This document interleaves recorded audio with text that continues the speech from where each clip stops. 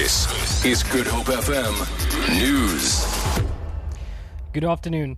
Workers at Eden Country Inn Hotel at Kleinbrakriver near Mossel Bay in the Southern Cape escaped unharmed following a fire which gutted down part of the hotel kitchen earlier today. Mossel Bay Municipality spokesperson Harry Hill says the fire has been put out and the establishment is back in operation. Hill says it's unclear what the cause of the fire was.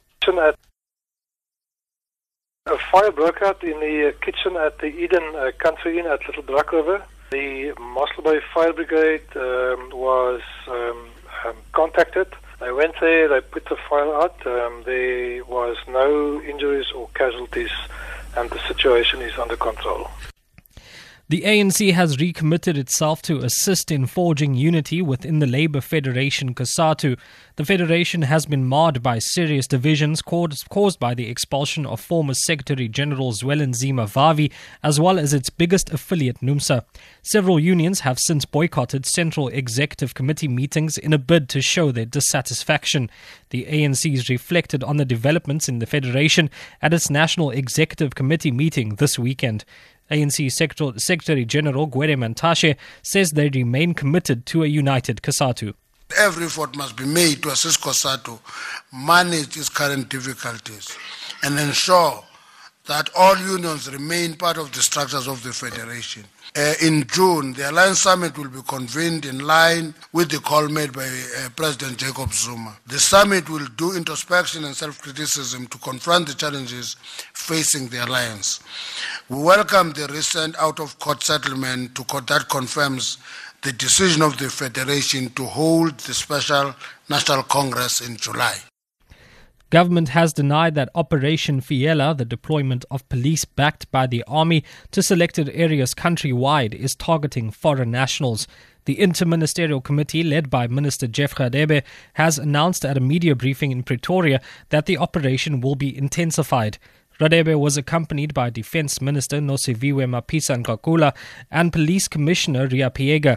Radebe says the countrywide police stop and seizure operation will be extended to cover all crimes and criminal actions. He says the aim is to ensure that law and order and the safety of all law-abiding citizens is ensured, including foreign nationals. We will, in the next weeks and months, accelerate our efforts to take back public buildings that have been hijacked either by foreign nationals or by South Africans. Rid our townships and villages of drugs such as Nyaupe, Wonga, Tik that are destroying the lives of many young people. We are going to continue to arrest and to repatriate those who have been found to have contravened our immigration laws.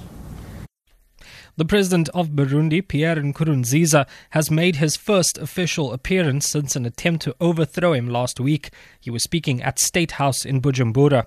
The BBC's Karen Allen reports. It's the first time that President Nkurunziza has been seen in the capital since he returned to the country following last week's failed attempted coup. But in a curious twist of events, he refused to discuss the thwarted rebellion and instead spoke of an alleged threat posed to Burundi by the Somali militant group Al-Shabaab.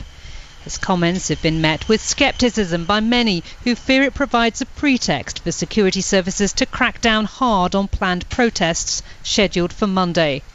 This tiny African state has not been a previous target for Al-Shabaab. For Good Hope FM News, I'm Enrique Peterson.